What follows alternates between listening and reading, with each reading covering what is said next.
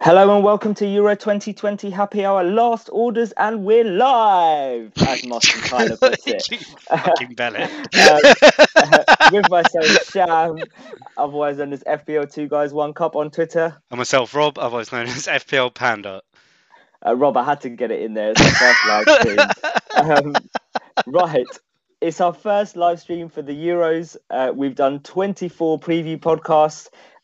You thought you got rid of us. But no, we decided to come back every 2 to 3 days and do a live stream show. And now it's our next journey for the Euros. Rob, how are you feeling? We've got a long 4 weeks ahead of us. Yes, we've got a long 4 weeks ahead of us, but I'm really excited because in 24 hours' time, we'll know whether picking Insigne, Chiesa, Berardi... Who else are there in the Italian team that everyone's been talking about for the last 3 weeks? Spinazzola, Donnarumma. There's all of the talk's going to be over, and we'll see who starts and who the best pick was in around 24 hours' time. That's it. Right. Before we go through the schedule and before we carry on talking, I've got two very special guests to introduce.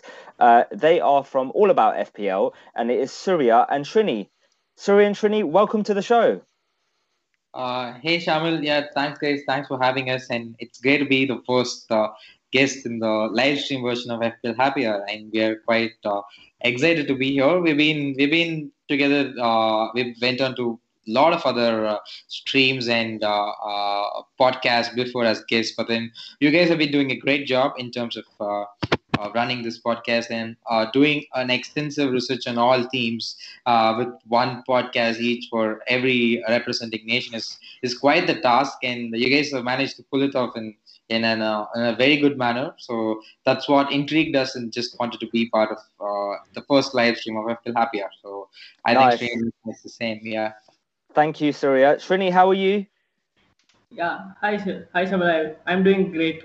Yeah, it has been a pleasure to be part of the Happy Hour podcast. You guys have been doing a tremendous job, and yeah, it's been looking forward to the Euros, and it has been a few 2 weeks without FPL has been a little different for a little when we are playing the FPL season. It was like overwhelming this season, but over the course, we are missing FPL and glad that Euros are back from tomorrow, and we have Euro Fantasy to look forward to. That's it, exactly that. Right, before we go into the Euros, why don't you tell the listeners and the viewers a little bit about what it is that you guys do? You've got a big Twitter following, you've got your own website. So talk to us a little bit about what you do, and if people want to go and look for you after the show, where they can find you and how you started, etc.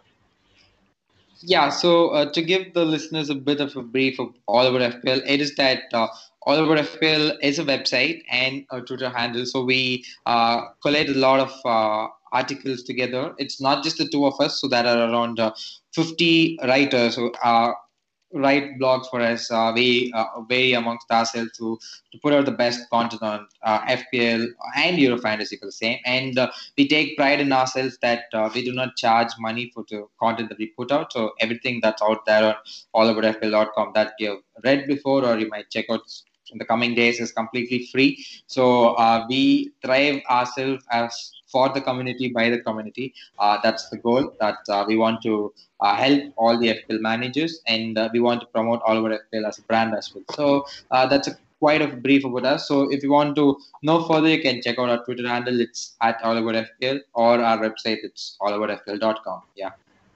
Right. Thank you very much. That's quite comprehensive, and I'm sure everyone will be going there. Right, before we go into the detailed match day one, everyone that is watching the stream, we would really appreciate if you could like and subscribe if you haven't done so already. So hit that like and subscribe and the notification and all those jazzy things.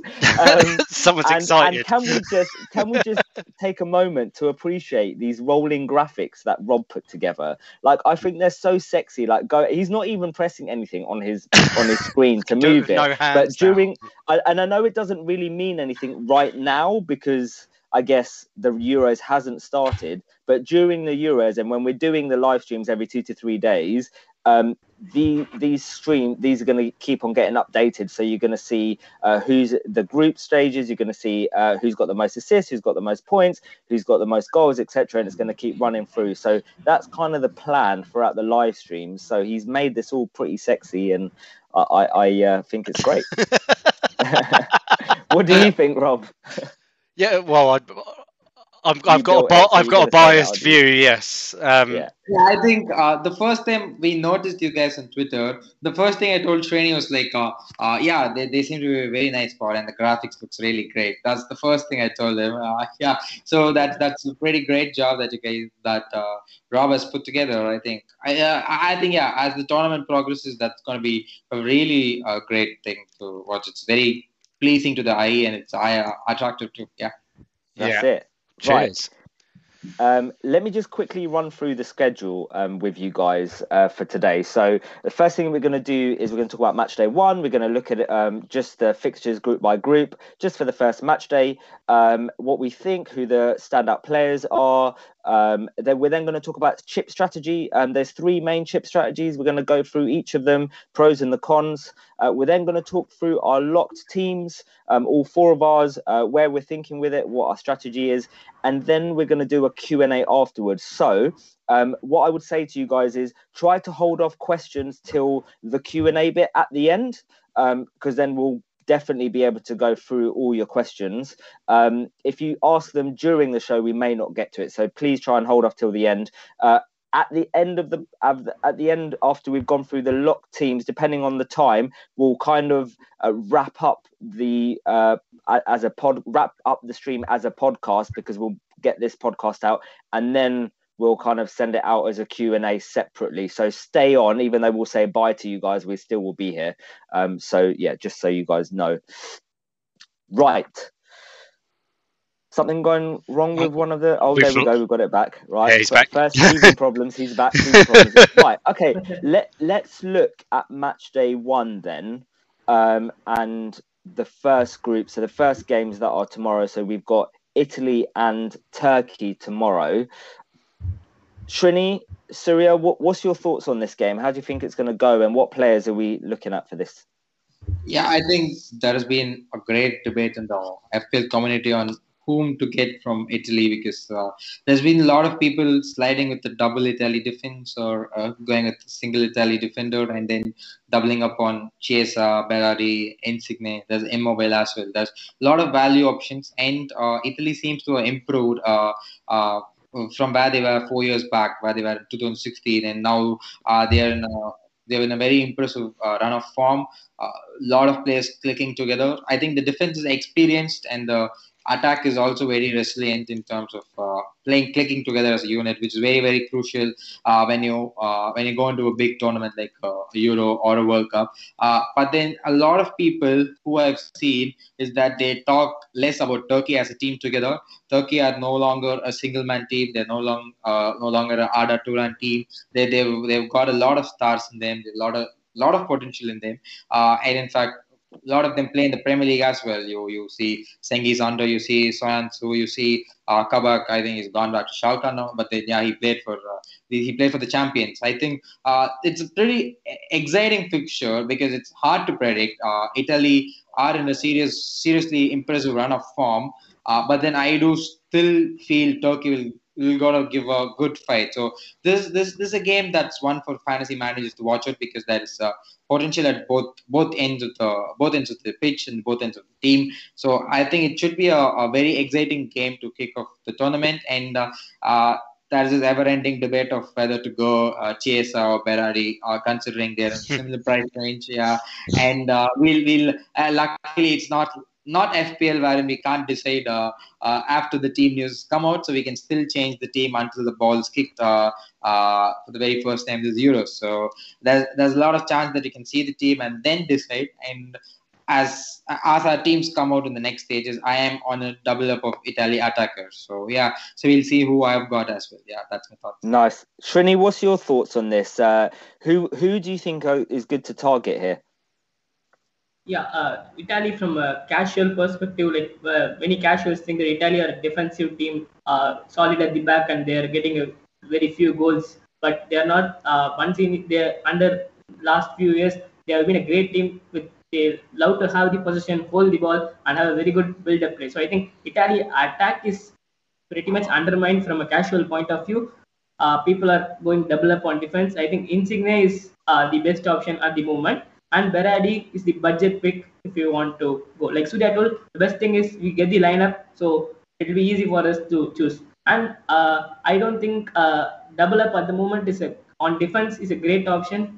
Spinazzola and Bonucci, Donnarumma are the three standard options on defense, but double up I don't think so. I'm still not sure. I am thinking of double up myself, but Turkey have been pretty good in the attack, so I'm reconsidering at the moment.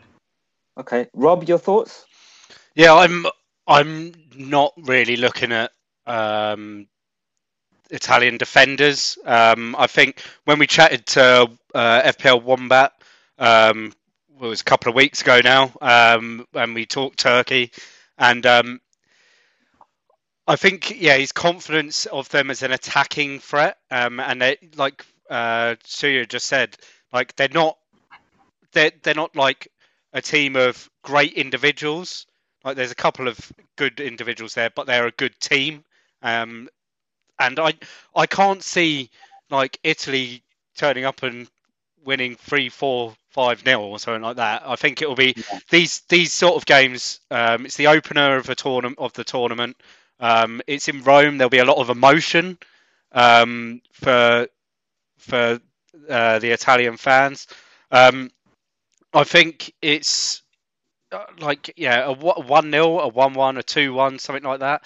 And it just leads me away from Italian defenders. And I mean, I haven't looked at getting a Turkish player for match day one, and I'm probably just going to have Insigne pending the lineups as my one Italian option, because he did impress in the friendly last week, where I think it was a couple of goals and an assist that he got. So that impressed me enough to get him in, and because originally I had Immobile, and I was like, I could go a little bit cheaper, get Insigne, and that's my obvious captaincy pick for tomorrow, because he's the only player that I'll have. I'm finding it really difficult to predict this one. I remember, and I don't know if you remember, Rob, when we recorded with FPL Wombat, he spoke, when he was speaking about Turkey, he said he really thought Turkey was going to beat Italy in the first game. And he was very confident. Very confident. He said every time that Turkey have played an opener against the home nation in a major tournament, they've always beaten them. So that kind of made me think, and then just the way that Turkey are playing, I just think, Italy are playing really well at the moment. Turkey are playing. I genuinely think this could be like a 2-2 or 3-3 or something. I think it's quite high scoring, and I'm finding it really difficult. I wouldn't say a 3-3. Come on, this is still. It's still surprise me. It's still an Italian defence. It's not going to concede 3 times. Yeah, but look at Netherlands and Turkey was 4-2. I suppose. I think Turkey can score goals. A lot of their players, I think at least 3 of their players were part of the Lille side that won the league in France, and they're coming in with good confidence and good form. I'm struggling to kind of decide where to put my eggs in here, like in terms of where do I sit. Like I've got at the moment, 2 Italian attackers. I'm not sure whether or not to get a Turkish attacker as well. I've got, I think you pronounce it Yaziki, something like that. 5.5 attacking midfielder. I think he is really good value for 5.5 million. But yeah, that's what my thoughts are on the Turkey-Italy game. Before we move on to the next fixture, are we saying to avoid Italy defenders in general throughout the group, or just specifically this game? Because I know a lot of people are looking at Spinazzola and a 5.5. Do you think he offers value there, or do you think just kind of stay away from Italian defenders? Because I think Donnarumma is like over 20% owned as well. Donnarumma is around 27%, so that's a fair enough highly owned player in terms of a goalkeeper. But I would say I would avoid Italy defenders just for the first game because there is still good scope of a clean sheet against Switzerland and Wales. Wales still rely on a very old aging Gareth Bale to score the bulk of the scoring. And I am a United fan, and I know how Dan James plays. He sometimes turns off completely. So that's always there. So and considering the fact it's the opener of a very big major tournament, the lack of clean sheet is less there. So I might stay away from an Italian defender. But then Switzerland and Wales seem to be a very great option for an Italian defender to be in your teams. That's my thoughts. Talking of Switzerland and Wales, let's move on to that fixture then. Any standout picks here where you think, or is this a complete avoid? I personally feel Ricardo Rodriguez is a great pick, not just for this game and for the group stages itself. For the first 3 game weeks, he's on penalties. He recently missed the penalty, but he's on most of the set pieces, penalties, and what more can you expect from a defender? Taking penalties and set pieces is a very great bonus for a defender, and he recently scored a goal from outside the box in one of the friendlies. So yeah, you get an added point for getting a goal from outside the box. So Ricardo Rodriguez is the only standard option for me at the moment. Okay. Surya? I think he's stolen a lot of what I had in mind. But then that's what I would repeat that. I actually watched that match against USA that was friendly, and he's an attacking fullback, and they play 3 at the back, and he's quite up the pitch. So you could expect a lot of attacking returns from him, and he's still very, very low owned. I think he's owned by just around 2% of the managers when I sat down to write the differences blog. So he's still a very great value pick, an extra point for a defender, for a player scoring a goal outside the blocks. He's in the penalties, he's on set piece, he's on free kick duty. So he's right there on everything. So that's the only player that I could consider from Switzerland, and probably Xherdan Shaqiri. He turns up in a lot of the major tournaments, but then at that price point, you have a lot of other very valuable players to choose from to put your money on that a very risky punt like Shaqiri. So I will stick with Srini and say Ricardo Rodriguez is the only option from Switzerland. Yeah. Okay. And Wales. Anyone from Wales? Yeah, and Wales is a complete avoid.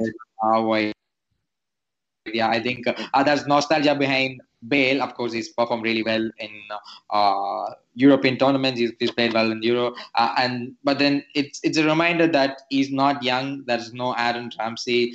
Aaron Ramsey is not young, and the attack is still in the hang. And there's no Giggs as well. Giggs was the manager for a very long time. Now he's not. The management has changed. There's too much of an uncertainty in that Wales team for you to target players. So Wales is completely an avoid for me. Before I pass over to Rob, because I know Rob's got some thoughts on Shaqiri, haven't you, Rob? Have I? Because you've got him in your side, right? Yes, I have got right. Shaqiri. Before you talk about Shaqiri, right? Did you know, because you were talking about Wales, in their last, I listened to this on a podcast, shout out to FPL in a Nutshell podcast, very good podcast, 2 women talking about fantasy and kind of summarise each team, and I loved it. So go follow them. Wales, in the last 9 competitive matches, have kept 7 clean sheets.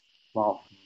Right? or 6 clean sheets. It was 6 or 7, and I was like, wow! Like I was really surprised. I don't know what teams they faced. But, I think as a stat that kind of alarmed me, which I didn't know of. So that was interesting. Right, Rob, talk to me about Shaqiri. Why is he in your side? I mean, it was kind of like a coin flip. I didn't want to go. I wanted a Swiss player, but I didn't want to go 2. So it was a coin flip between him and Rodriguez. And then watching this Swiss side, every time they go forwards, he is part of that movement. Every time the ball's played into the box, it's either him that's playing the ball into the box or he's there receiving it.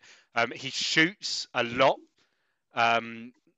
Like he'll happily. When we've seen it for Liverpool, he just in the Premier League.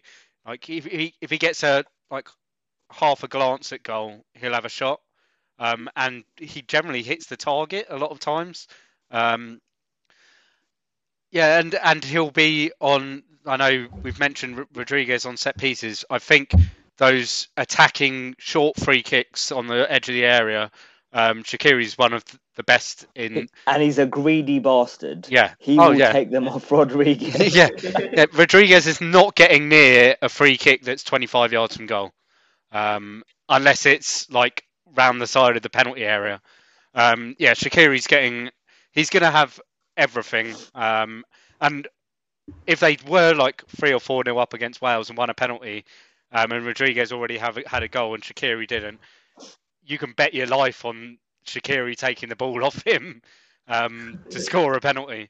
I just think he was great value as an asset to have for that fixture, because I do think Switzerland will win and they should win comfortably.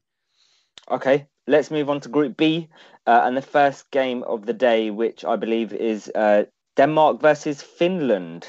A lot of people looking at this game. I've seen, funnily enough, we did our Denmark preview podcast.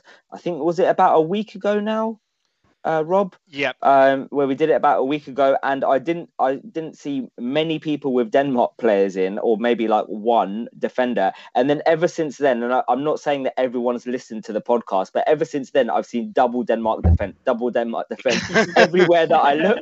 And because as soon as we ended that podcast, we were like double Denmark defense.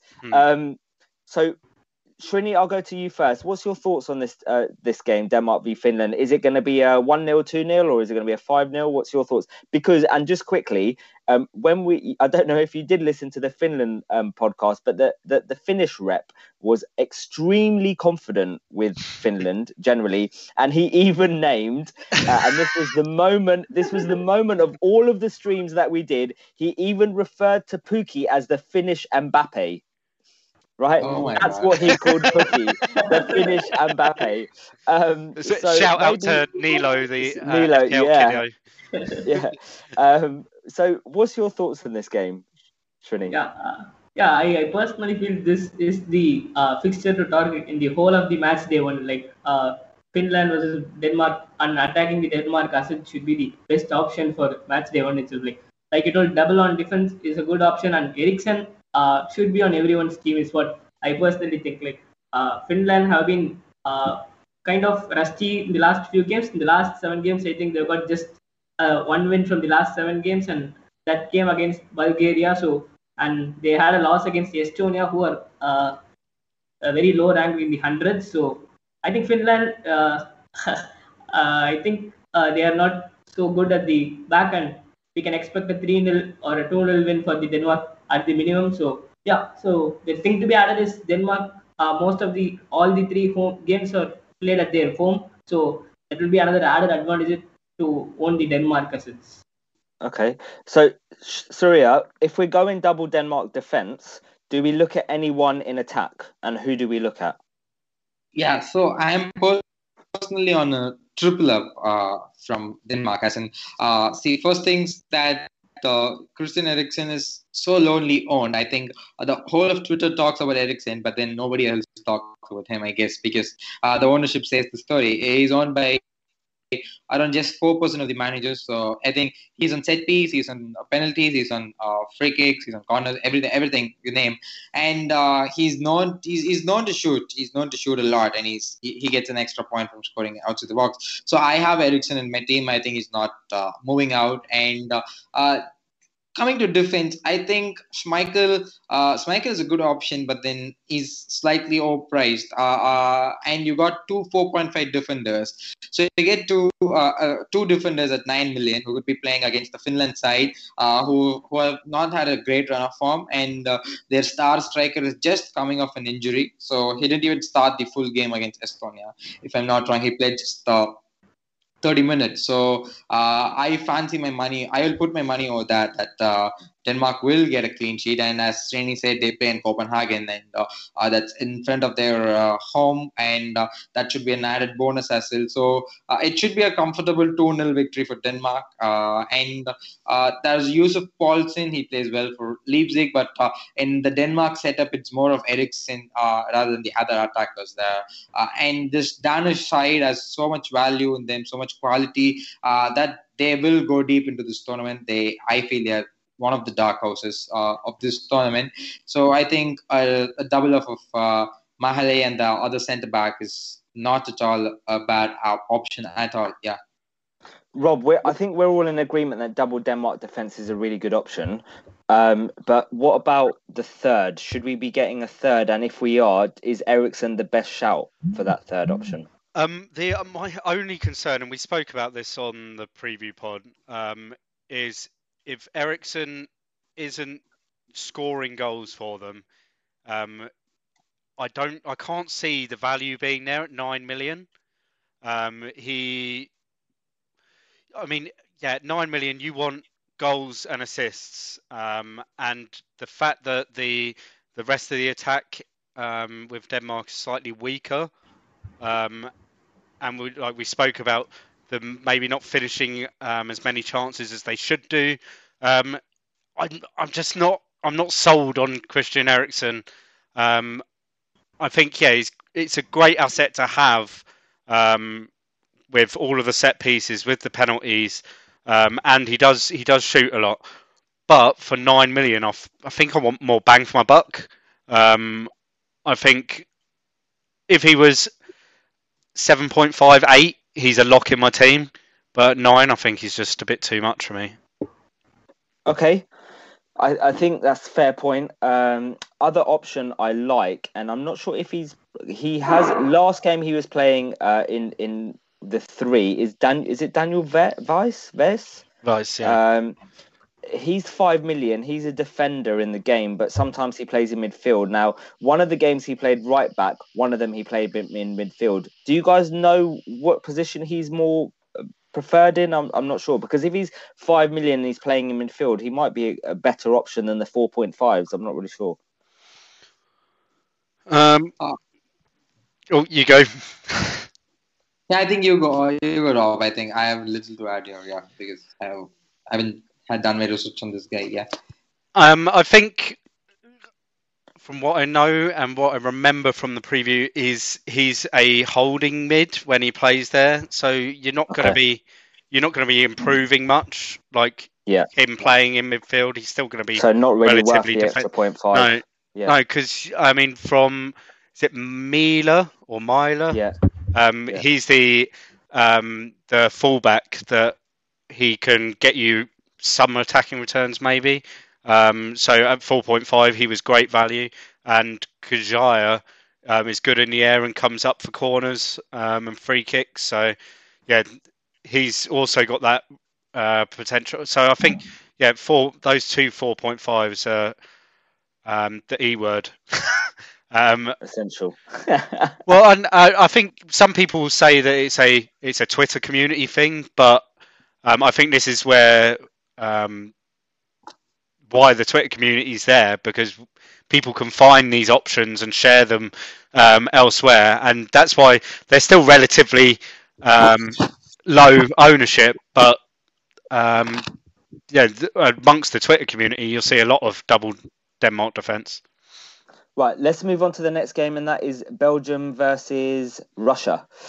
Now, when we did the preview podcast, and even to be honest, before we did the preview podcast, I was really confident in Belgium. The Belgian rep was really confident in Belgium, even though they've got Witsel that might not be there for the first couple of games, and De Bruyne may not be there for the first couple of games. He was still quite confident with Belgium basically winning all 3 games. However, having listened to quite a few podcasts, a lot of people think that actually Denmark may top this group and Belgium may not.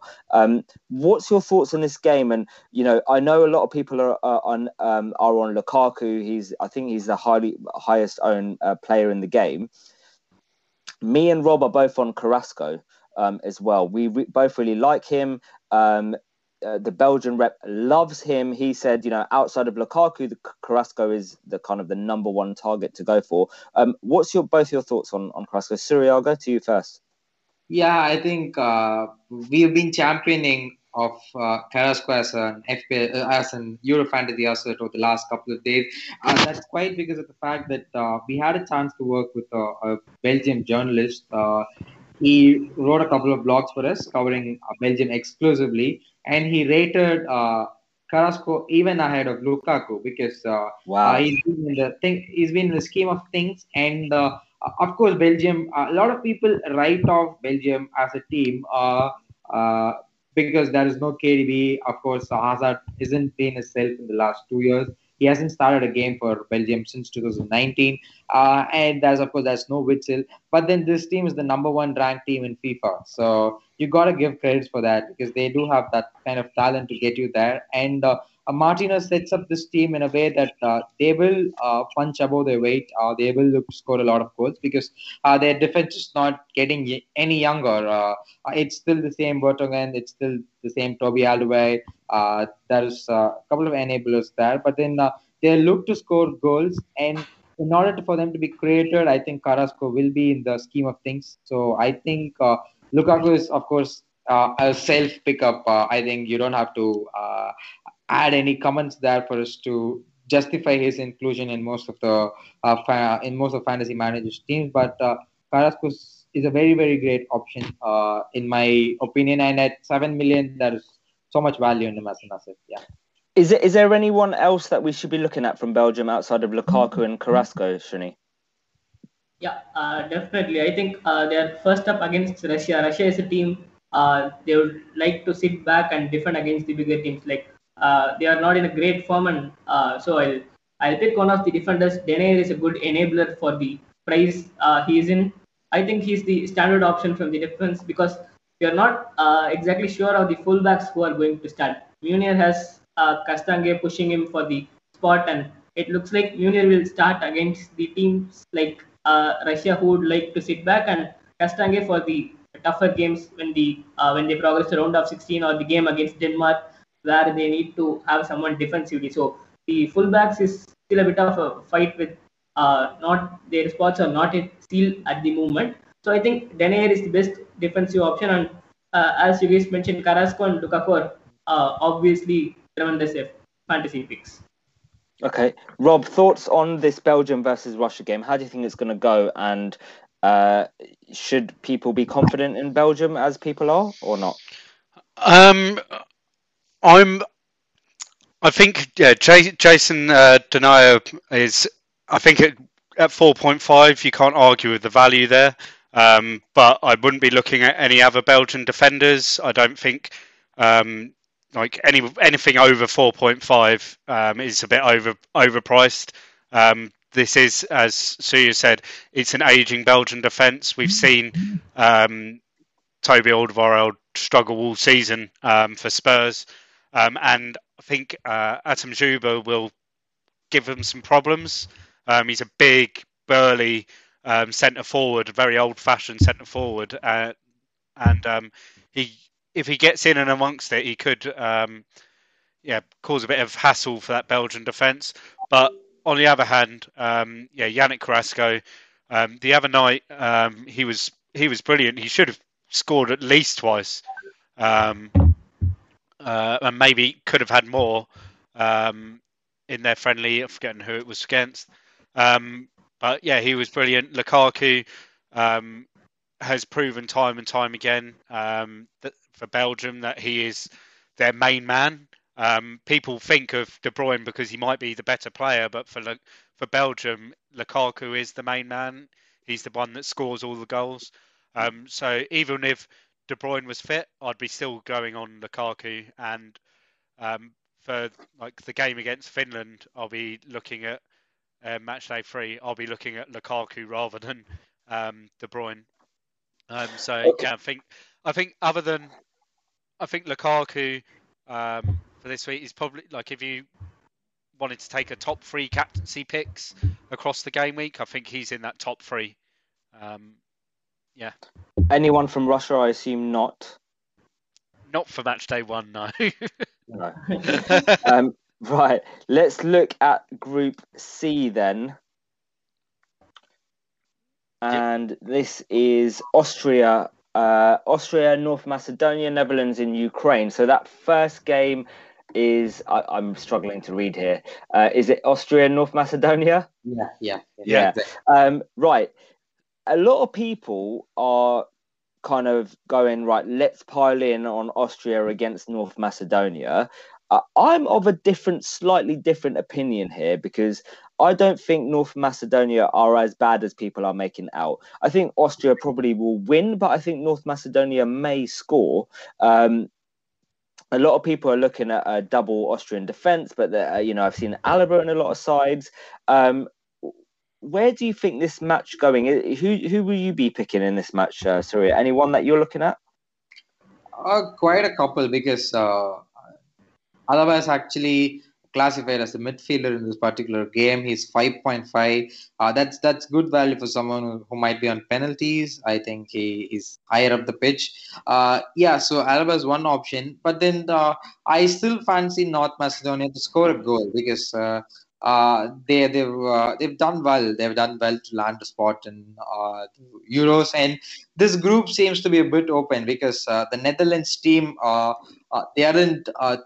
Truth be told, they are in the same Dutch side of the past. They're not the same RVPs. They're not the same Iron Robin, Snyder. Not that team. They're very defensively fragile. I think Turkey showed that they beat them 4-2 recently. So that is an option that Netherlands could open up.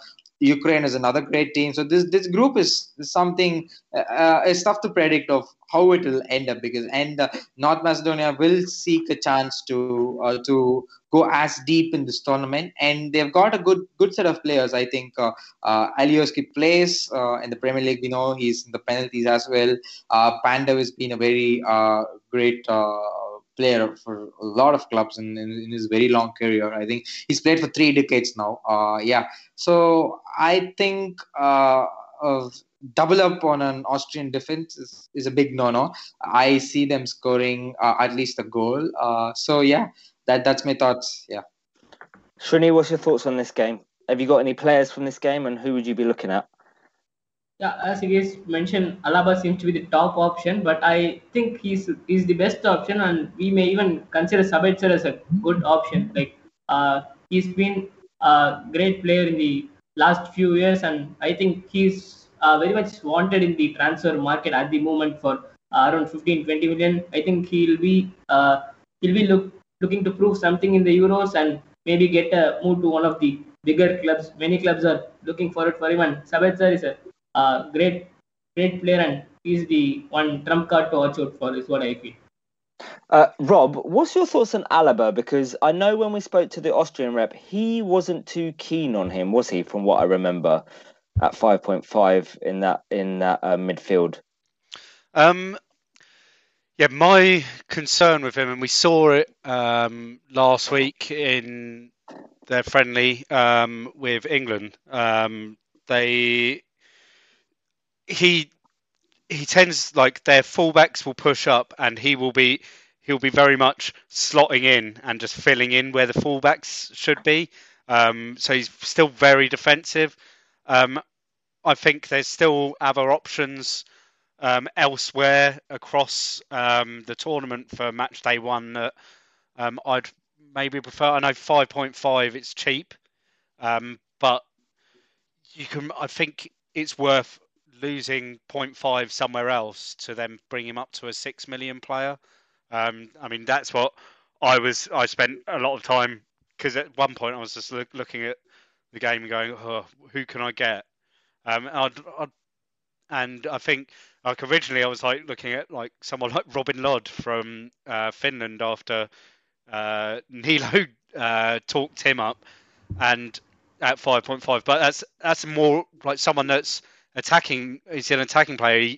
He described him as Finland's Buendia to that Pukki. guy, man. And well, who knows what could happen. So yeah, I'm not wanting to touch that game in particular. I think it's very much an unknown with Macedonia at their first big tournament. We've seen teams either really impress at their first major in tournament, or they've fallen apart. And I've got a feeling they're going to impress. I think they've got that experience there in players that we've mentioned in Alioski, who's been in this Leeds team in the Premier League, and Pandev, who's just been around forever. He's probably been playing football longer than I've been alive. He's.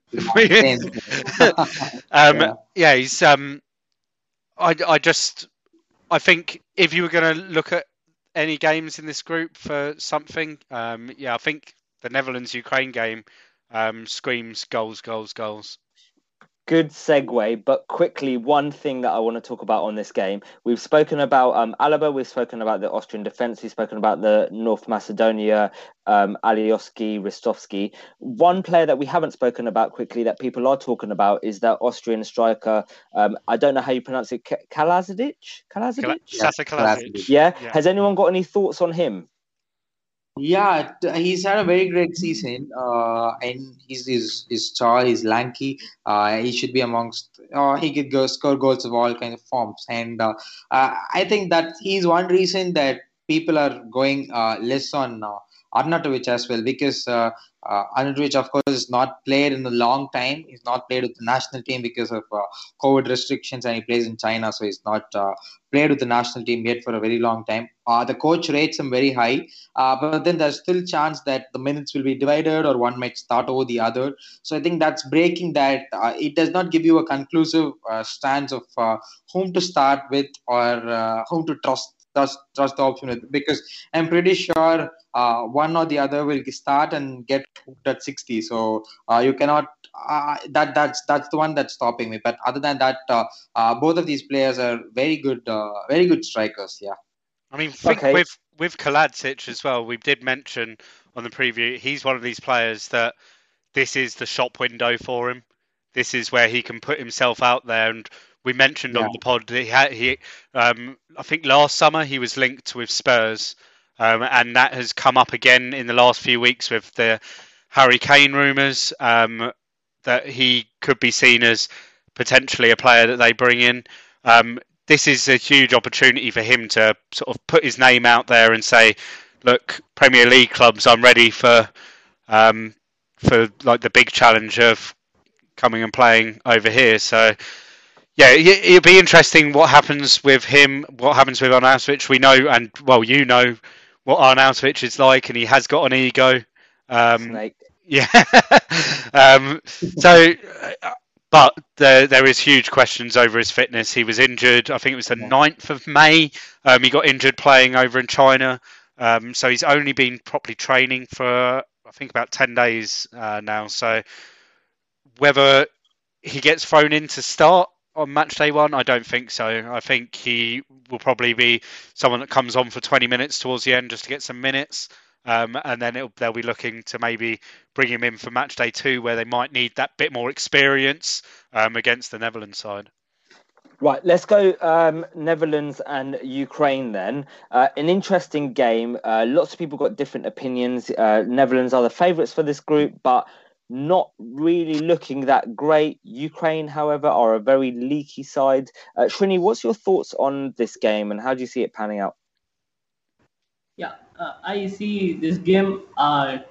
Netherlands have not been that good, like what you mentioned, but Ukraine are a side who must be attacked. Like they are not talking much about Ukraine due to North Macedonia in the group. Like Ukraine also one of the teams to target, and I think I see Depay in most of the fantasy teams, and he's one of the best options.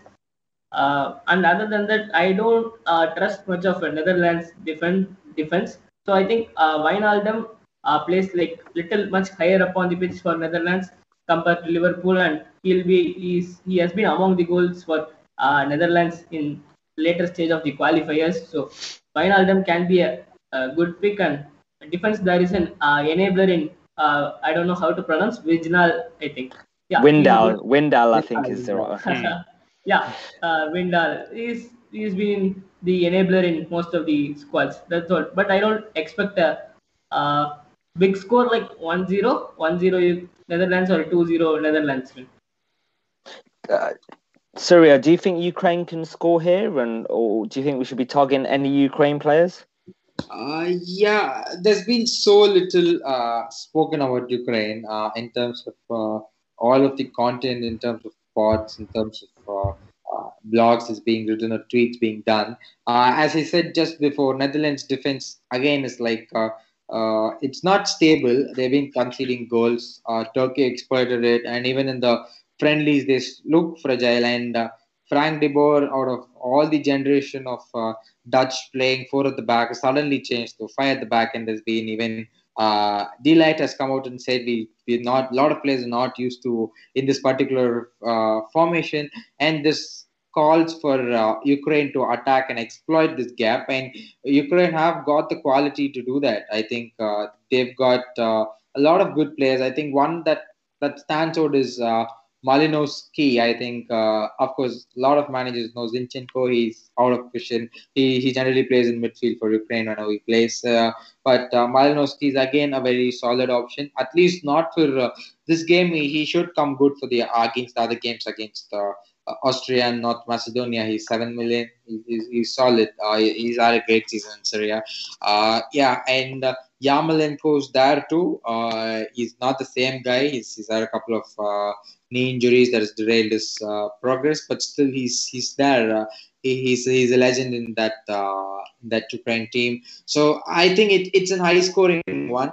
Only reason I have Windal in my team is that he plays wing back and there's option of an attacking return, and he's 4.5. That's the only reason he's there. But I predict this game to be not just this game, any of the games that feature Netherlands, it should be high scoring. They're known to score goals, and that defense is not stable enough to keep a clean sheet. So I think that game has a lot of goals in my opinion. Rob, I know you like a Netherlands player that isn't Depay, isn't Wijnaldum, and isn't Windal. A lot of people are not talking about this player. Do you want to tell us who it is? Yes, Weghorst. We'll go with that, Weghorst. So, in the last few years, it's generally been De Jong playing up front for the Netherlands, but Weghorst has just come out of a great season. He scored how many goals? Wasn't he like third top scorer? 20 odd goals, yeah. I think it was like 20 goals or near 20 goals. Yeah, so it looks like there was doubts when we chatted with at Peter Wolf on the Netherlands podcast. There was doubts whether he would start, but in the friendly the other night he did start. He's got a goal as well, so that kind of strengthens him. When we talk and go through our teams shortly, I'll explain that I'm still a bit undecided on him, but I felt I was trying to get Depay in, but it was a lot of trying to move other players around my team, whereas he could provide great value. It was a coin flip between him and Moreno at the end of the day. So, and I think that at the moment Weghorst is more likely to start than Moreno for Spain. So at that price point, he just seemed like the best option. But it's something that I think I'll be keeping an eye on tomorrow during the day, just to see if there's any sort of clues as to whether he will be the starter or whether it'll be De Jong up front. Right, let's go on to Group D, and this is the England group. Come on, England! Right, the first game is England versus Croatia. We recorded with James at Planet FPL about the England podcast, and James is extremely knowledgeable, knows what his stuff, can talk for hours about the England side. But his conclusion was basically we don't know who's going to play.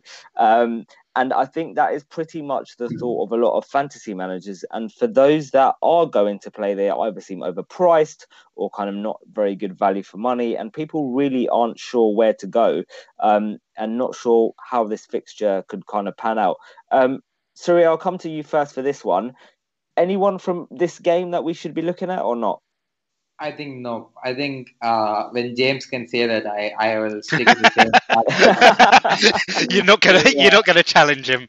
Yeah, it's not challenging. It's the fact that Southgate has got no clue to what to do with, no clue whatsoever to what to do with this England team. I think only two names that we can be sure of starting is Harry Kane and Jordan Pickford. Because other than that, you never know. Declan Rice probably. Yeah, Declan Rice probably. Yeah, I think other than these 2-3 guys, every other spot in this particular team is a mystery. You don't know who's gonna start. They too did the friendlies too didn't give a conclusive evidence because there is a lot of players who are out of the team, who are not part of the Euros in the squad as well. So I think it's one game that needs to be waited out and watched to see how England set up. And also, a lot of teams do sleep on Croatia. They are a big, they're a big tournament team. They do turn up against the best of the nations, the biggest of the competitions, and they still hold the core of the team that made it to the World Cup final. That's still Luka Modric. That's still Lovren. That's still Kovacic. That's still Brozovic. The core of the team is still there. They play with pride. They play with immense proudness in them to represent their country, and it should be a close game. I think I will not pick anyone from this particular game. Yeah, you're sitting on the fence on this one, are you? Because we're both England fans on here. Yeah. Sorry, it's the same fact. I do support. I do root for England as well this tournament, but then it's just that you don't know what Southgate is gonna do with this England team. Is all the concern. Yeah. I agree. Srini, have you got any extra thoughts to add on that, or do you just basically echo what Surya said? Oh, we can't hear you. It's on mute. Yeah. There we go. I don't have much to add to what Surya said. But England, I'm also rooting for England. So four of us are basically England fans, but we don't have a clue who's starting. We don't have much. Personally, I don't have much expectations from this side. They're a great squad, but as a team, I don't think they'll be progressing very, very deep into the tournament. So because you need to get more goals. On the last few games, England have not been able to get the goals even against smaller teams. So yeah, I don't fancy anyone from this game. Yeah. Okay, Rob, before I come to you, I'm going to tell a quick short story, which I found quite funny. So I spoke to my friend who lives downstairs below me. We live in a maisonette. I live up. He lives down. And he is a very good friend of mine, and he's French. And he said, he's giving me banter, saying France are going to get to the final. We're going to win. I'm going to plaster my house with, France flags at the front. And I said, well, I'm going to plaster it with England. So anyway, I ordered 10 England flags the other day, 5 foot by 3 foot. 10 England flags, which are coming over the weekend, right? And I'm going to plaster it all over by front of the top, right? So I said to him today, I said, right, I've ordered 10. How many do you have? And he said, I've only got the one. And I said, oh, okay, fine. He goes, I'm just going to have the one. He goes, but my one will last longer than your 10 because you're going to take yours down next week when England get knocked out. And my one flag will be staying right to the end of the tournament. I found that hilarious. Anyway, go on, Rob. What's your thoughts on this game? Any England players that we should be looking at? Yeah, I think it's fantasy-wise. I think it is a watch. I think you'll learn a lot from this game, from the lineup, from the personnel being used. At the moment, there's a lot of strong rumours going around that England will play a 5-back with. In training, it was on the left Chilwell, on the right Reece James, in the middle was Stones, Walker, and Shaw.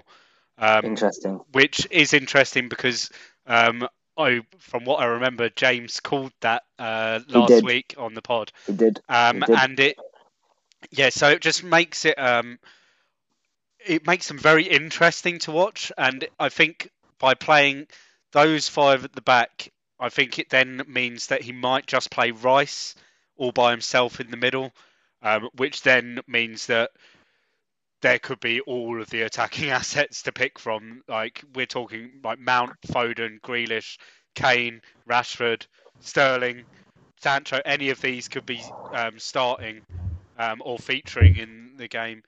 I think whatever lineup we see in that first game is the lineup we'll see most of the way through the tournament. He doesn't like to tweak the lineup unless it's due to injuries or we saw at the World Cup in 2018 that the third game he did like full rotation, but it was a dead rubber game. So I think whatever we see in that first game, I'd be fairly confident that those players will start most other games in the tournament. Hopefully the other 6 games. Okay, let's look. Yeah, other 6. Hopefully we get there. Right, let's look at the other game in this group, and that is Czech Republic versus Scotland. Is there anyone that we can target from either of these 2 teams for this game? Surya, I'll come to you first. So I think this game has some potential of going differential because players from these 2 teams have been very lowly spoken about in this in a lot of discussions. When you take Scotland, I think they got one or two options. I think Che Adams has pledged his loyalty to Scotland, and he's been playing for them from quite recent times, and he's a decent forward because he's got 10 goals for Southampton this season in the Premier League. So that's no less an achievement because Premier League is tough. I think he will look to take that into this tournament as well. So that he's fairly cheap too. That he might be a very good option if for people are going heavy on midfield and have a midfield of a forward spot open up for a budget player. Kofal, I think we all know how attacking he is for West Ham in the Premier League. I think he's still 5 million, offers very good value in terms of attack. Souček, we all know he was an FPL legend in the first half of the season. He too gets a lot of goals for Czech Republic. He's even went on to score a hat-trick recently. So a lot of not so solid options, but 1 or 2 if you're trying to punt, I think that could definitely work out. But then again, they don't put out a case for themselves, but still fairly decent enough options. I think Andy Robertson too. He captains the Scottish side. He's got a good form, and you all know how good he is. And McGinn, for another fact, McGinn too recently scored a hat-trick for Scotland. I think he plays far up high the pitch, unlike the way he plays for Aston Villa. So decent picks, but I wouldn't say a team-breaking option or someone who's going to give you 10-15 points, but then still a few picks to consider. Yeah. Srini, anyone else to add, or is Surya basically taken all of the good picks from these 2 teams? I think Surya has basically taken all of the bigger picks, and I don't think this game is much to watch out for in the we don't have much of a fantasy potential in these games, and Scotland or a time they play with great potential. They give their 100% every time they turn up, but this is a very tricky group at the moment. This is the group I predict to have the least number of goals in the entire tournament. We can't see much. I agree with you there. Yeah. So, but still, we're not sure of the defensive options from England. So I think Robertson should be the only pick. I'll consider from Scotland at the moment. Rob, anything to add on this Scotland and Czech Republic game? Again, I think this is a tight fixture. I think the fact that Scotland are at home at Hampden Park, they'll only be, I think it's 30,000, maybe less, but they'll make a lot of noise. I think it's a tight one to call. Everyone thinks that this group is England, Croatia, and then one of Scotland or Czech Republic to come third. Scotland could throw everything at them in this game. For them, it's win that game, and when we chatted to Mark, it was win that game, and they've got 1 foot in the round of 16. 3 points could get you there. It's. I don't know. I don't think I'd be touching any fantasy assets for this game. I think the group, you kind of want to watch them play, but on the other hand, it's supposedly the best fixture for them, for both teams. Right, before we move on to Group E, there is currently 9 likes on this stream and about 20 of you watching. So for the other 12 or 11, please go and hit that like button for us. Right, let's move on to Group E then. The first game is Poland versus Slovakia. Now, this game's an interesting one because our rep, he's not too confident on Poland at the moment. He said they didn't really turn up in the friendlies, although a lot of people are looking at Lewandowski. Rob, what's your thoughts? I want to come to you first now. What's your thoughts on this game? And should we be looking at any Poland players? I assume we're probably not looking at Slovakian. I really want Lewandowski for this game, but I just can't fit him in. I think it's a case of like you want two big premium forwards, and you've got Ronaldo with a good fixture, Lukaku with a good fixture, and Lewandowski with a good fixture, and any of those 3 could go absolutely crazy in that match day 1, and I could just suddenly change my mind when I wake up tomorrow morning, but at the moment I just have a funny feeling about Ronaldo and Lukaku. If I had the money, I'd have Lewandowski in as my third. Right, I just think he could easily go and score 4 or 5. Yeah. And we remember the pod we did with the Slovakia rep. He was not confident at all about the whole tournament, and I think Poland will want to. It's a very tight looking group with Sweden, Spain, Poland, all potentially could push for that top spot if they won particular games, and that Slovakia game, that could be the one that, right, we need to score some goals just to bring that goal difference up. So yeah, they could like tear into them if they turn up. Surya, anyone outside Lewandowski that we should be looking at? A lot of people talking about Zielinski. I think Bednarek is Bednarek Polish? He is, isn't he? Yeah. Yeah, he's Polish. Anyone else from Poland, or is it a void? Or yeah, I think a lot of people have been talking about Zelensky as well. I think the screen is all right. It's very weird seeing that. Yeah, it's really small. Yeah, that's it. Slovakia are bad or not that great. But I can't convince myself to pick Lewandowski for this fixture because I know he's Lewandowski. I know he's one of the best strikers in Europe right now. But the team has to perform for him to click well as well. It's no Bayern Munich. The truth be said. So I would, and there are a lot of other good fixtures for you to target. Depay plays against a very good. I think Depay plays against Ukraine. No, not Ukraine. Depay. Yeah, Depay is against Ukraine. Yeah. Yeah, Depay is against Ukraine. There's Ronaldo against Hungary. There's Lukaku versus Belgium, Lukaku versus Russia. There's a lot of options right there. So I can't convince myself to put my money on Lewandowski as I'm differing from Rob, and I don't see any other good option in that Polish team. Srini, anyone from Poland that you're looking at that you think is a good option? Or Slovakia? I assume no one from Slovakia, but Yeah, I'm not much into Slovakia. I don't have I have not watched or observed them from fantasy, even from fantasy point of view. I from Poland, I own Zelensky at the moment in my team. I'm still not yet convinced on whether to go for Zelensky or Carrasco. It looks to be a close call. And to but because Zelensky has been in the goals and assists in the last few games, and at the start of the qualifiers, he was on a tremendous run at the start of the qualifiers.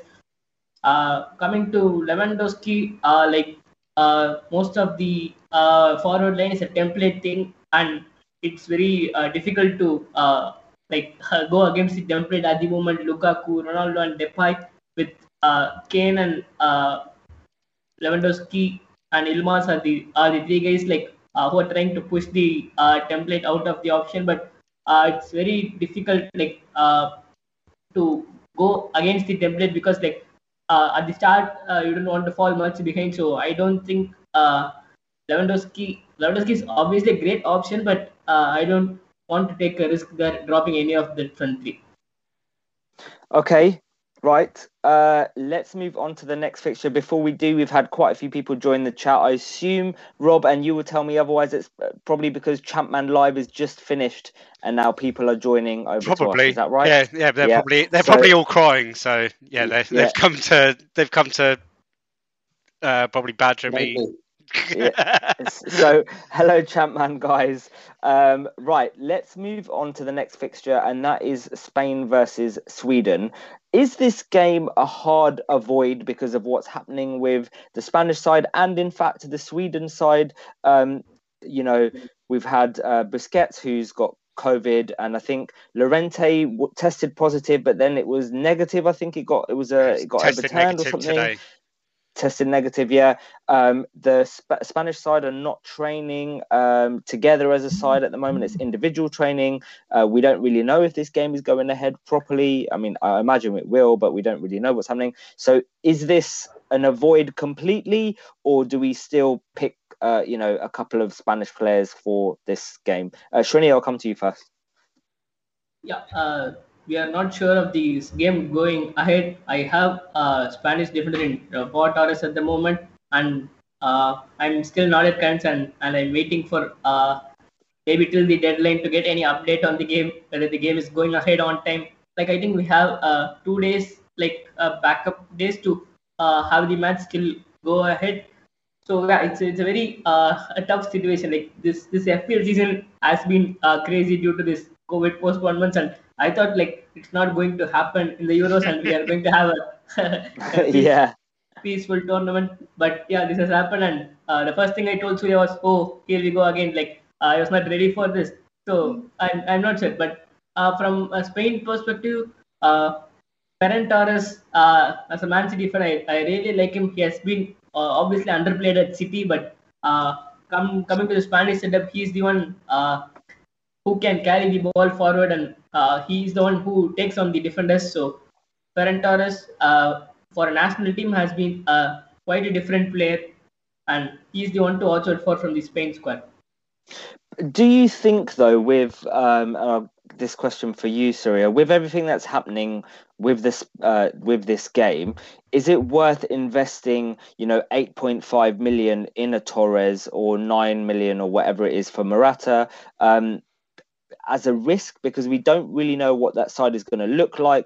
We don't know, even if they are playing, we don't know the other players that are around them.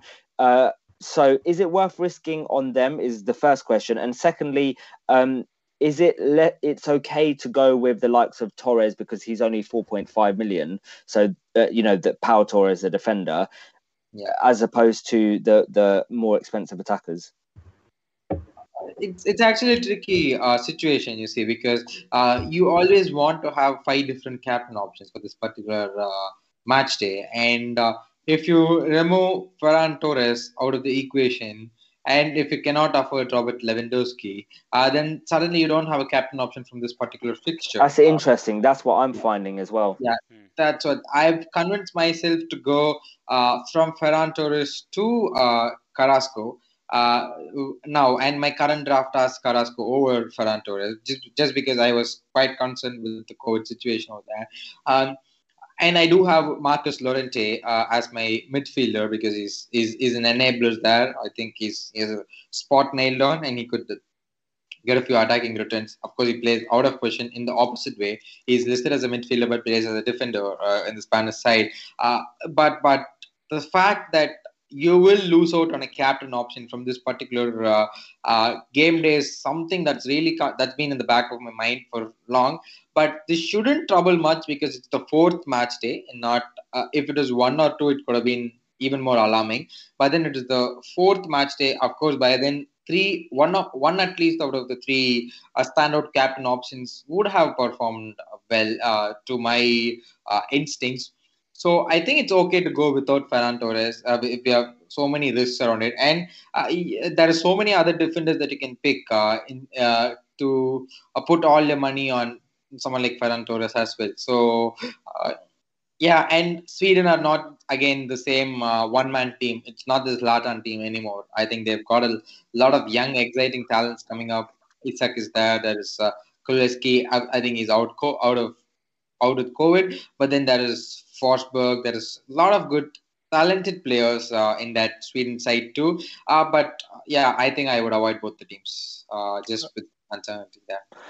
Rob, after we recorded with Rahul, the Spanish rep, and that was one of the best pods that we did. I really, really enjoyed that.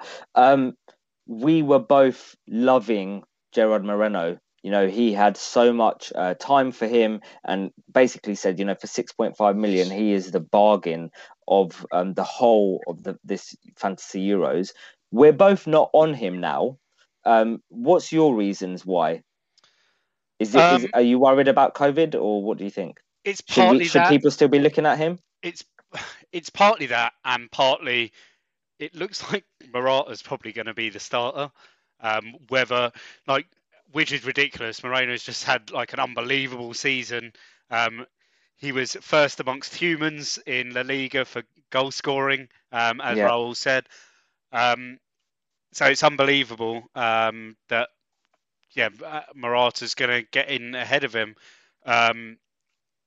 It was partly that, and then partly with this COVID situation. I think it was always going to be Moreno and Pau Torres, and I just felt with the likeliness of Weghorst maybe starting, it meant I could move off of Moreno, but I am keeping Pau Torres there. I think at 4.5, if he doesn't play, he doesn't play at the end of the day.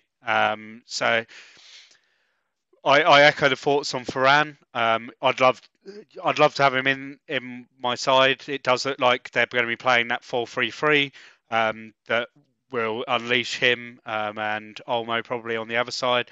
And we've seen that he has been in good form towards the end of the season, but the fact that this day of the match day is so far after the deadline, where we're probably not going to have news on the further testing before the game, etc. I just don't want to be putting any money I don't need to. Whereas Pau Torres is 4.5. If he plays, I've got a great shot at maybe getting a clean sheet. If he doesn't, I'm not going to cry about it. So yeah, it's a shame because it's ruined probably one of in that group and on that day it was probably one of the standout fixtures for the day. That Spain versus Sweden game, and it's possibly going to ruin that game. Okay, let's look at the final group, and this review has gone a bit longer than we expected, so we will try and go through it as quickly as we can. But yeah, Group F, the group of death, the one that Hungary's going to win. The first game being Portugal versus Hungary. What's your thoughts on Portugal, Surya? Because a lot of people, just from a tactical point of view, just in general, everyone, and I think we briefly spoke about this earlier on your Twitter space. A lot of people are going to be going Ronaldo, but I think one key thing to note is, a lot of people have got good captaincy options throughout the game week. This is the last day. It's likely that one of the players will bang before we get to Ronaldo and may not want to captain Ronaldo. So is it worth spending 12 million on Ronaldo when actually you're not even probably going to captain him? I think that question took me by surprise, because that was actually good thinking, because the same process of what I said with Lewandowski as well. By the time Lewandowski and Ronaldo plays, I think 3 or 4 options of your captaincy they would have already played, and there's high chance that you might not want to risk and remove that captaincy points and switch to Ronaldo. But I still stick by this. He's phenomenal in big tournaments, and he thrives in big games. I think you can classify any Euro game as a big game. Considering the last time Portugal played Hungary, it was again in Euro 2016. It was a 3-3 draw. It was a very enthralling game to watch. I still fancy Ronaldo to score at least 2 in this particular game. We all know he still got it, and he's just 5 goals away of becoming the highest scoring international player ever in the history of football. So you got the reasons. He still takes. Of course, there are good free kick takers in that Portugal team. There is Bruno. Apart from the one that he took the other day in the someone had to mention this. That's what I was going to say. There's so many good free kick takers there, but then he's still going to take it. There are so many good penalty takers in that team. I'm a Man United fan. I think I'll tell you, Bruno takes penalties so good. I've not seen any other player take penalties so good. But then still gonna be Ronaldo taking the penalties. It's gonna be everywhere. He's gonna be everywhere, and even if you don't captain him, there is still potential for 10 to 15 points there, and I don't want to miss that out. And also the fact that a lot of casuals will be going with Ronaldo. So if you don't own him and he bangs, and the first match day, your Euro fantasy is derailed totally. You're in trouble. There's so many options in that midfield, Trini.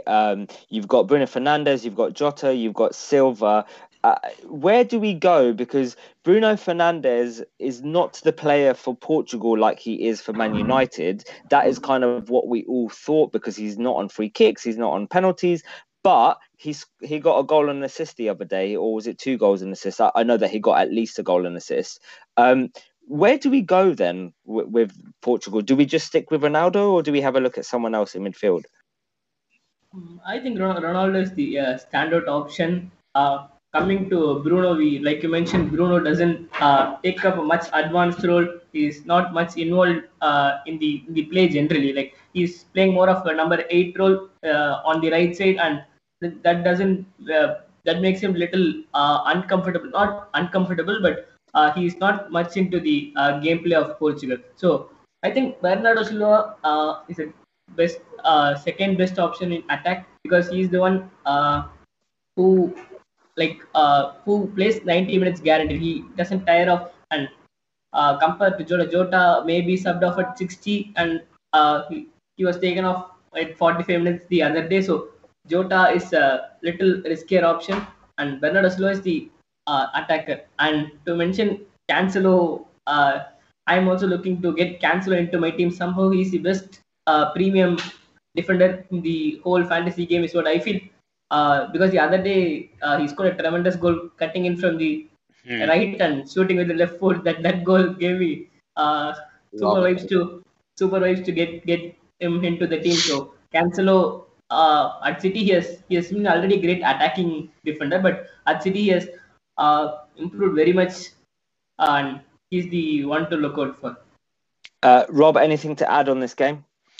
Yeah, that goal last night was one of the things that it caused the change in my draft and freed up a bit of money, because originally I'd gone with Guerrero, and then seeing that, I think this season we've at times joked about Cancelo because you stuck with him for a long time in FPL and I didn't own him at all, and he was being rotated and not performing, and I had John Stones scoring every week. So yeah, it was just I like Cancelo.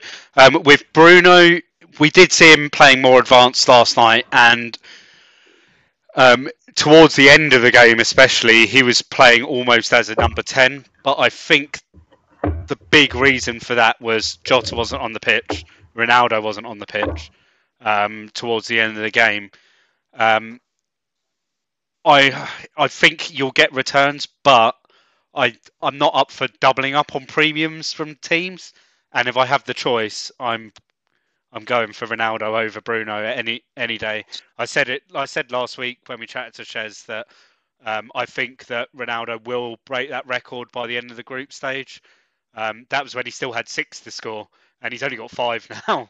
I still think he'll break that record. He could, potentially do it in the first 2 games.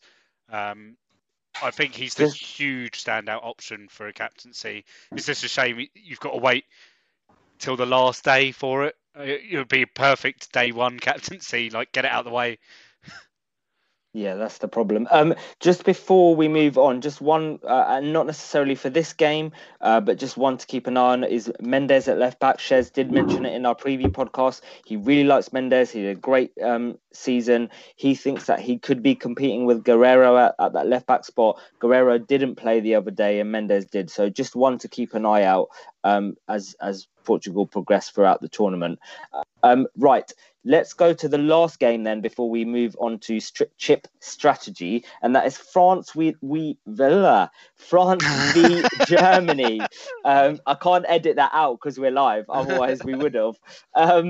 Now, France are the standout team from the whole competition, but is it worth picking any players for this particular game?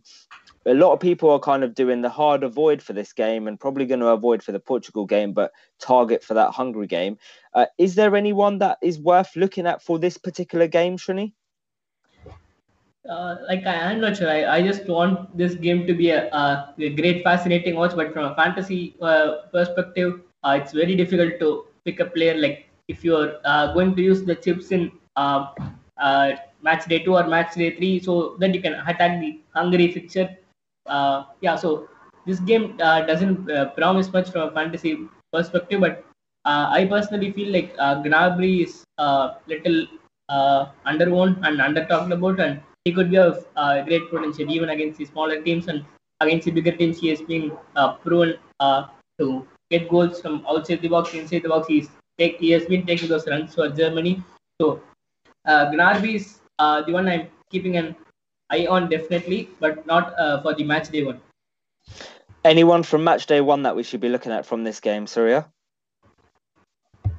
Yeah, I think I'm just gonna ignore players from this game and just enter the footy.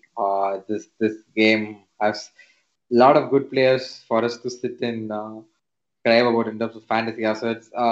See, the thing is, Germany are a very good side. I think they demolished Latvia the other day. It's too good. It is completely a mismatch. But France are overpriced. France are overpriced because they are the world champions. So I don't see they will return. I think Mbappe might get a goal, or even Griezmann will be involved. That there will be the likes of Muller, Gnabry. But the thing is, I would still ignore because all of them are overpriced, and it's not going to rain goals because they two are highly qualified teams. So I think it should be a good watch from a football fan's perspective, but not as a fantasy asset. But considering you're playing limitless in 2 or 3, or your wildcard in 2 or 3, you should be able to get in a lot of players for them from these two teams in the later part of the tournament. So yeah, I would ignore them for the first match day. Rob, anything to add on this game? Yeah, I'll just echo the same thoughts. I think it's going to be a fascinating watch from a footballing perspective. I think we'll learn a lot about both sides, whether this France side should be labelled the favourites for the tournament, and whether this Germany side are still one of the top sides in the world. Like, we know that they did have the humiliating loss in the autumn to Spain, but it was a very different side back then. We've got Mats Hummels back in the fold. We've got Thomas Muller back in there now as well.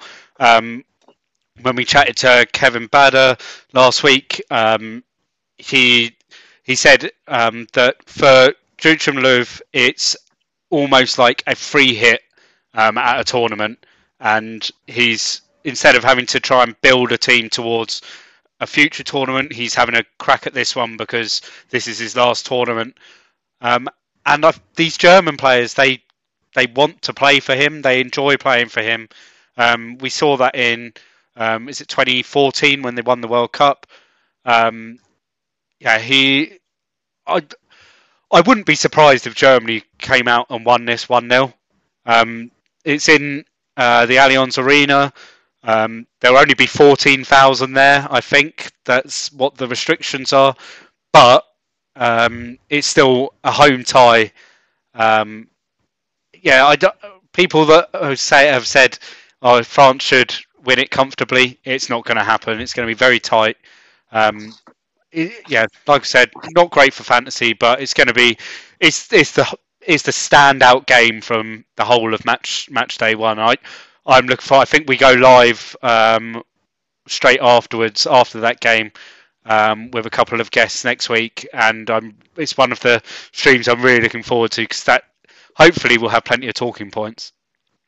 Right, let's move on to strip chip strategy. Before we do, just a shout out to both you, Srini and Surya, because people may not know this, but obviously you guys are in India right now, and it's 4 a.m. in India, and you're recording with us, right? And I just think you're legends for doing it. And I can see you both, it's probably absolutely sweltering there, and you're hot, and I can see you guys sweating. And that's why, Srini, you're probably coming off air, and the stream is going a little bit funny, and you're seeing Surya's face stretched over, taking a bit of a break. So just thank you, because being doing a recording at 4 a.m. is just legendary. So thank you very much from us both. Should we do a 4 a.m. record live No, stream? thank you. We'll do it after the final. No, thank you. Right. I think that's enjoying it. Yeah.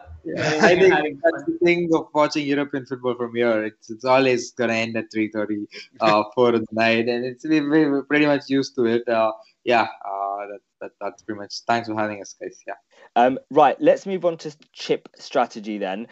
Now, there's three main chips strategies that we can go for. We're just going to briefly talk about what they are and the pros and cons, I guess, of each one. Rob, should I just talk through each of them, and then we just talk about pros and cons afterwards? I think just because time is getting on, maybe we could just quickly. I mean, all four of us will have an idea of what our strategy is for the tournament. Maybe we quickly just go through from each of us, what's your chip strategy, what are the pros for it, and then if anyone has something to maybe go against that with their strategy that they've chosen, we'll do it that way rather than just so it's a bit quicker. Yeah. So the most popular strategy on Twitter seems to be Limitless in match day 2 and Wildcard in match day 3. Srini and Surya, are you both on that strategy, or are you different from that? Yeah, I am on that strategy. I'm going Limitless on match day 2 and going the Wildcard option on match day 3. I'm pretty much fixed on it, because this is a short tournament for 8-game week tournament. I think unlike FPL, like it's a big whole journey. Like we need to sit back and analyze and take things. But from a Euro fantasy perspective and this game rules, I think it's a good strategy to attack early on, like potential for wild cards at the start of the tournament should give you a great boost, and you should be pretty much know things like who are more nailed and when the knockout starts. So I think I'm pretty much stuck on this, and I'm not changing anytime soon on this strategy. Surya, are you on the same strategy? Not really. So I am pretty sure I'm playing my Limitless in two.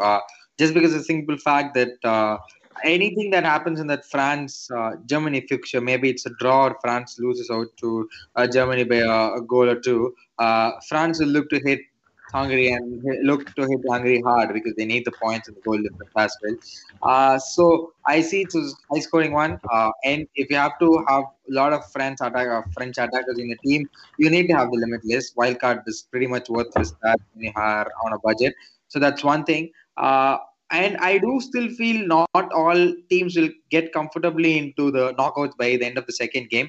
So there could be big teams that play in the tournament, who have something to play for in match day three. So I think you could do with the free transfers over that, and then probably go use the wild card in after the round of 16 and before the quarterfinals. I think that is the one thing that pretty much my strategy, in my opinion. Yeah. Okay, Rob. So I've gone with the same it's almost like the Twitter template strategy of the wild card in two, limitless in two, wild card in three. Although I think I'm quite willing to be fairly flexible with that wild card in three, which you can't get now. If you decide to go limitless in three, you have to use it in three. If you go wild card in two, limitless in three, you have to use that wild card in that limitless in three. There's so much wrong with using it in the knockouts because you're losing transfers, and your team could be in an awful shape afterwards. So yeah, if you're set on using that limitless in three, you have to go for it. So that was one of the reasons. At the moment, I think it's a case of when I get to match day three, if I can move from the Portugal players that I've got from match day one into French players for match day three quite easily, and then there's no other big flags that I have to deal with for my team, I might just hold on to the wild card for the quarterfinals. If not, I might use the wild card as a free hit if I think there's potential issues here and there. Is that one of the reasons? One of the many reasons I'm thinking, keeping that limitless for match day two. The fixtures are there. You know that everyone is definitely going to be with their strongest teams. You'll probably want to be targeting, you'll know the England side. You'll probably want 3 England attackers against Scotland. And I just got a feeling that you might need it more in 2 than you would in 3. Surya, are you quite going to be quite flexible with using your wild card in terms of similar to Rob, where you could go 3, you could go quarterfinals? Because Srini you and me seem fairly set on match day 3 wild card. Because I'm kind of like that. What are your thoughts, Surya? Yeah, that's what, as I said, this is a national tournament. It's a continental tournament wherein there will be surprises that will shock us because teams will punch over the weight. Some teams like Ukraine, a lot of other teams, Ukraine, Turkey, a lot of these guys will punch over the weight. And when they are in a situation like a round of 16 or somewhere, they will look to go deep. That's what I keep repeating. And there will be teams that miss out. Say some team like very solid team that we always expect to perform might not perform. They might get knocked out in the group stage. So there should be shocks, there should be results that surprises, and that means that will open up the match day 3 window and also the quarterfinals window. Because if the teams can't seal their spots in the knockouts in 1 and 2, they look to play their strongest team in match day 3. And a lot of teams that have good fixtures in match day 1 have good fixtures in match day 3. So you can survive match day 3 if the bigger teams struggle to qualify before the end of before the end of game day 2. And if that's the case, you can save up the wild card, use it before the quarterfinals starts. I think I'm going to be flexible, see how the first set of games play out, and then decide. Yeah. Okay. Rob, anything else to add on this, or that's pretty much summed it up, hasn't it? Yeah, I think we've covered the pros and cons basically quite well. It is a short tournament. I like the idea of really attacking the group stage. As you get into the later rounds as well, there will be less points on offer because games will get tighter. So the idea of really attacking the group stage games where you have got more smaller teams, less favoured teams, we'll say that, less favoured teams against more favoured teams. We can call Scotland a small team though, right? We can call Scotland small. I just like that idea. When we get into the quarterfinals, the semi-finals, etc., you're not going to be jumping huge rank. You're not going to be having huge green arrows or huge red arrows for that matter in those rounds. As you go further along the line, and those that play the UCL game will know this. As the tournament progresses, it's a lot harder to move rank considerably. So it just makes sense to get those chips out of the way in the groups, get yourself a good ranking, and then it's free takeaway for a year. That's it. Right. Unless you live in India, which in that case I don't think they're offering free takeaway for a year for the winners. I'll take free takeaway on their behalf. I think I'll take the place fight. Yeah. if at all we get on the minute, yeah. Right. Let's move on to our teams. We'll quickly look at each of our teams and then we'll start the Q&A. So once we go through the third team, we'll probably get you guys to start asking your questions. Right. Who are we going with first, Rob? Let's go Surya. Yeah. Surya. Talk us through your team, why you kind of... is that your team? Yeah, that's mine. Yeah. Why you kind of picked these players and what's your thoughts? I think the forward 3 explains it itself. Those 3 are 3 different match day captain options. I think. Sorry, just for the benefit of the podcast, do you want to just say who they are? Yeah. Okay. Fine. Yeah. So my forward lines is this: Cristiano Ronaldo, Romelu Lukaku, and Memphis Depay. As I said, these 3 are the talisman for these teams, and they should be doing the bulk of the scoring. And they 3 are all standout captaincy option because Ronaldo plays in the 5th day, Lukaku in the 3rd, Depay in the 2nd. So they are all strong captaincy choices as well. And it's more like a template. Like if you see most of the draft, these 3 guys are that. But I'm not really convinced myself to switch Ronaldo to someone like Lewandowski or even touch Lukaku. That's something I feel it's a sacred. I'm not doing anything with Lukaku with that. And Depay, I think you can downgrade Depay to someone like Yilmaz or Immobile. But then I think Depay is the crux of the Netherlands team. So I think I'm not removing him as well. My midfield looks this: Christian Eriksen, Insigne, and Berardi. These 3 are the starting ones. And the ones that are on the bench are Carrasco and Marcus Llorente. So Eriksen is again the one who's at the middle of the things for Denmark. He's in set piece. He loves to shoot, and he's got a lot of goals outside the box, even for Spurs days as well. So that's an extra point. So N is a very good differential. He's still owned by 5%. So if you're not on Twitter but still watching the podcast, I think that's something only the Twitter audience, Twitter community agrees to. Yeah, and I really want to attack the first day, and I really want to enjoy the first day playing this Euro Fantasy because Or I'm a cry if neither of them do yeah, anything. I've been used to that playing. I've been playing FPL for some time, so I've been used to that pain. So, yeah. The thing is, so Insigne is someone I can't miss. Berardi is someone who's been in a solid form. So these two are there. Of course, it's subject to change closer to the deadline when we see the team lineup. Maybe Chiesa starts, Berardi goes out, something sort of that. Those changes might happen. So that's there. And Carrasco is again is very much key. As much Lukaku is key for Belgium, Carrasco still is very much key. Considering there is no Hazard and De Bruyne. Yeah. So again.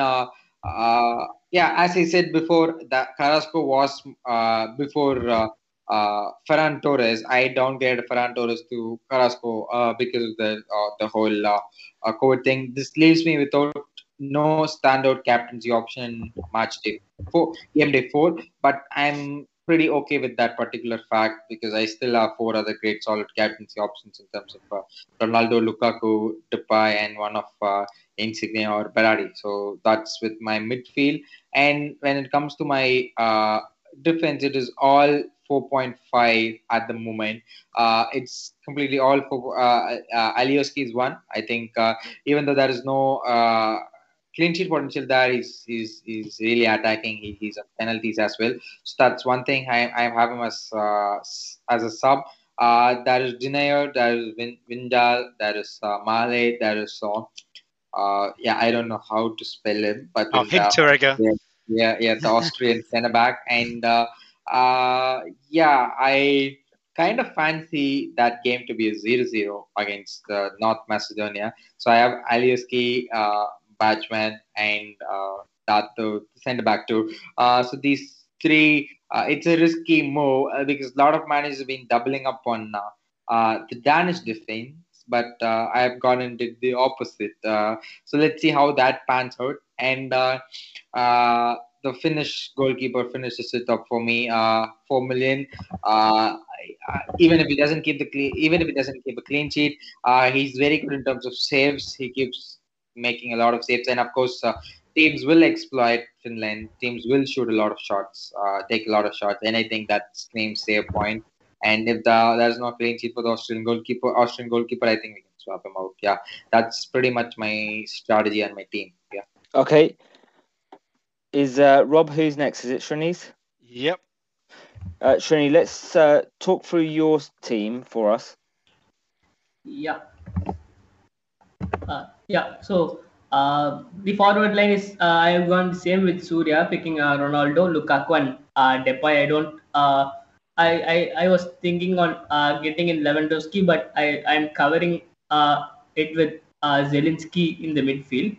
So coming to midfield, Zelinski is I think is the best differential pick in my team personally, and I think I'm going to captain him for that match day and take a gamble.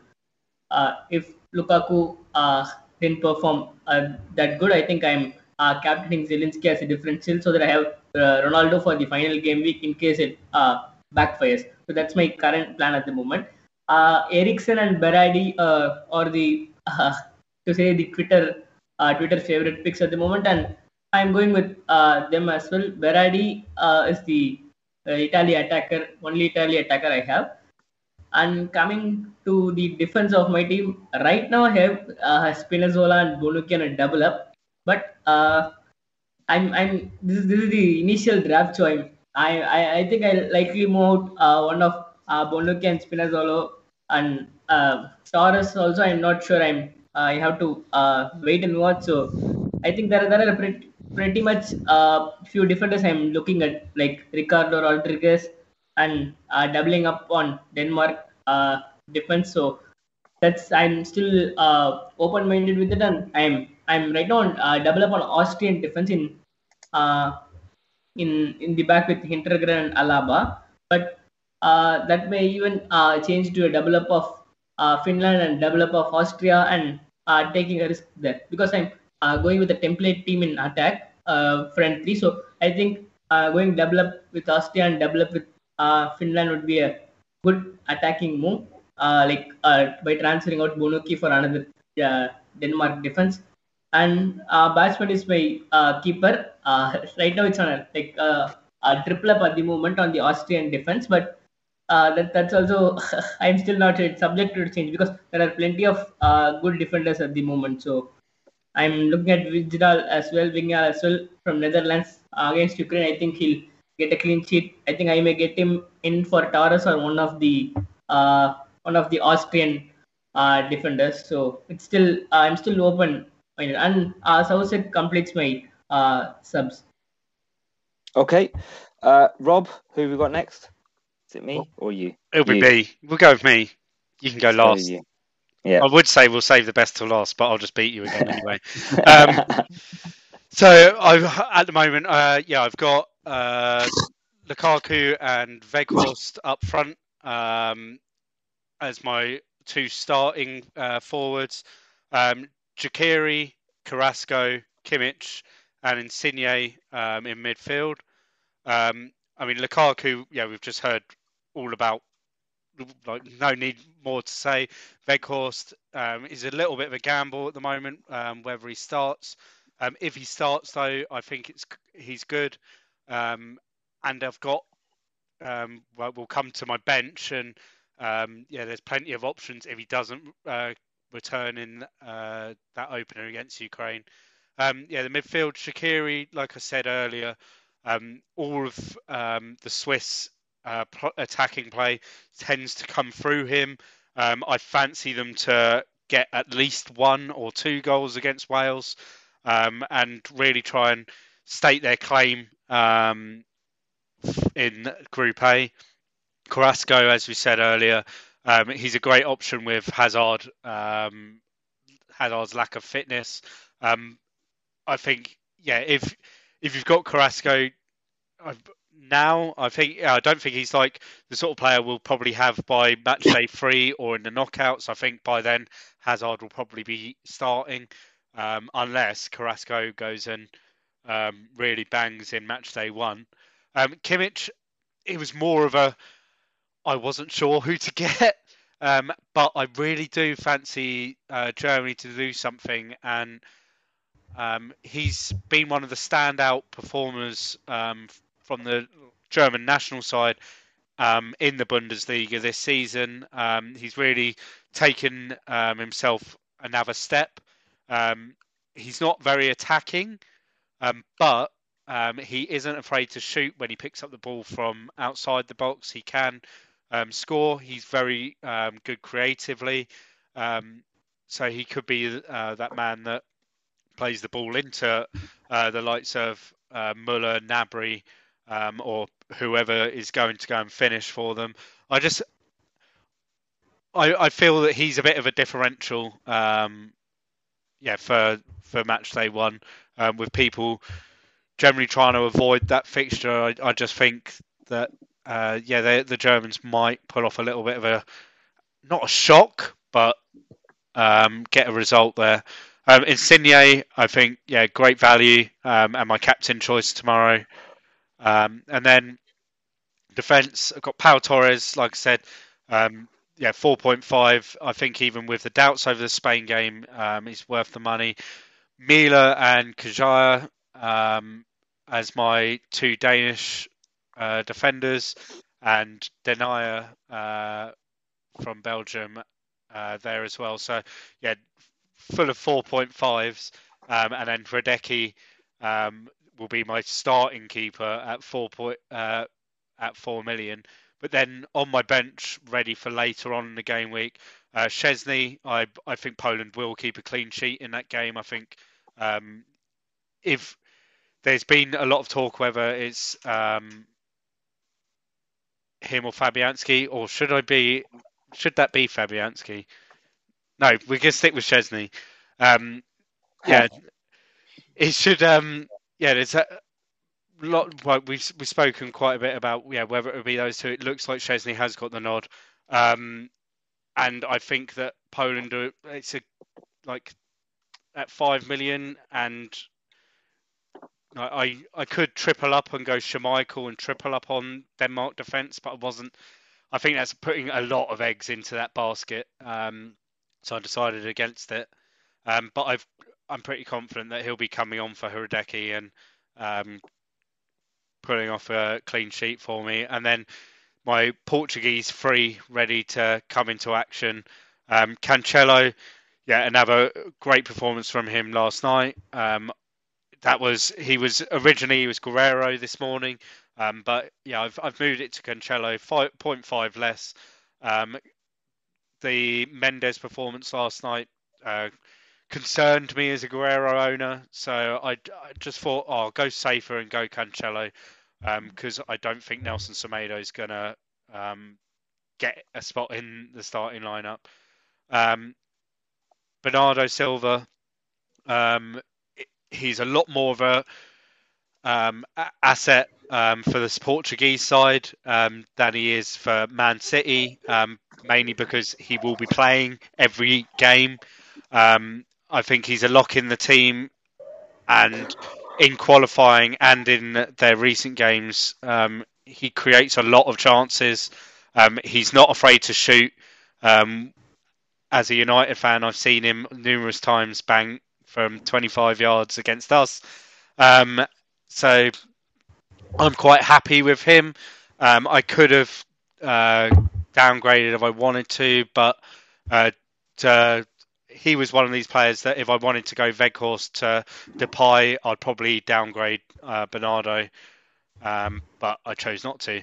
And then Ronaldo, I think he could potentially put himself very close to that international record against Hungary. He's the standout.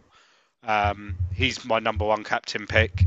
But like I said, we're having to wait until the last day of the match day to bring him on. I'd like it if Lukaku bangs, and then I don't have to worry, and I can just enjoy watching my favourite Portuguese player. Or second favourite. Bruno's the favourite now. Right. Should we look at my team then? So my team, up front, I've got Lukaku, Ronaldo, and currently Depay. Depay is a maybe. I'm not sure. I'm thinking about a Kolasinac from Austria. In midfield, the locked players are Insigne and Carrasco. Those two I'm definitely going to have. And then I've got Berardi, Yazici, and Shaqiri at the moment. Again, I'm still undecided between them.